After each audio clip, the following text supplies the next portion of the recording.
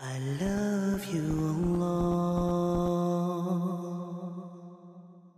As far as the virtues of Al Aqsa Mosque is concerned, we all know that the Arabic word Aqsa, it means the furthest. So Al Aqsa Mosque means the furthest mosque.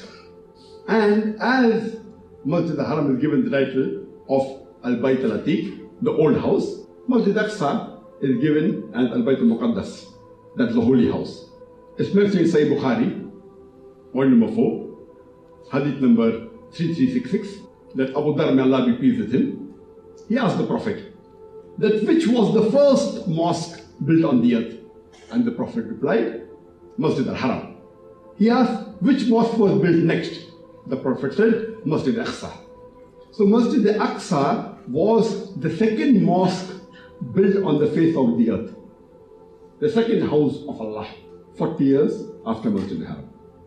It's mentioned in Sahih Bukhari, point number 6, hadith number 4492, that Al-Dhar, he says, may Allah be pleased with him, that we Sahabas, along with the Prophet, our Qibla, we face the direction of Masjid Al-Aqsa until the 17th month of Hijri.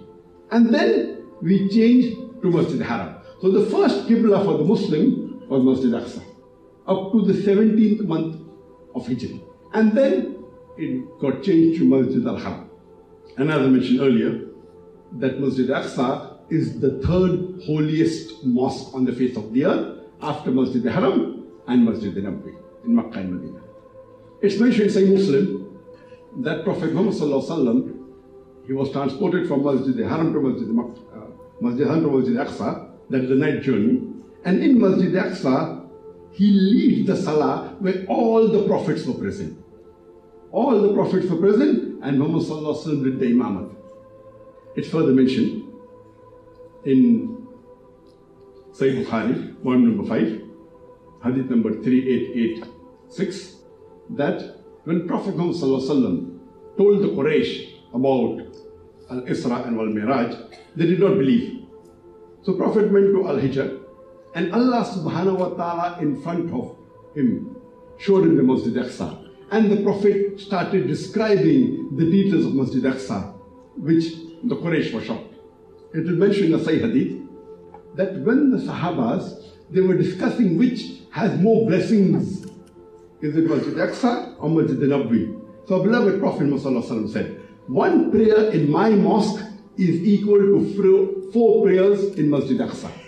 And we know that the thawab for praying in Masjid Nabawi, the mosque of the Prophet, is 1,000 equal to prayer anywhere else.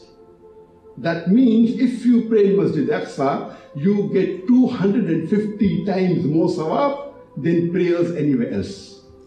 It's mentioned in Sahih Bukhari, volume number 2, hadith number 1189, that our beloved Prophet Muhammad said that there are only 3 places where you can travel for pilgrimage to a mosque, and that is Masjid Aqsa, the Masjid Haram, Masjid Nabawi and Masjid Aqsa. So Masjid Aqsa is one of the 3 mosques where you can take a journey to. It's mentioned in Ibn Majah, volume number 2, hadith number 1408, that our beloved Prophet Muhammad said that after Sulaiman salam, after Solomon, peace be upon him, when he completed Masjid Aqsa, he prayed to Allah and asked for 3 things. One, that let the judgment be as my judgment. Number 2, do not give a dominion, a kingdom. Give me a kingdom which you will not give to anyone else after that. And the third was, when anyone travels to this mosque solely for praying, forgive all his sins, wash out all his sins, as though he's a newborn from the mother's womb. And the Prophet said, 2 prayers have been answered, and I pray that even the third is answered. And we know that Masjid Al-Aqsa is the only mosque mentioned by name besides Masjid Al-Haram. Only these 2 mosques are mentioned in the Quran by name.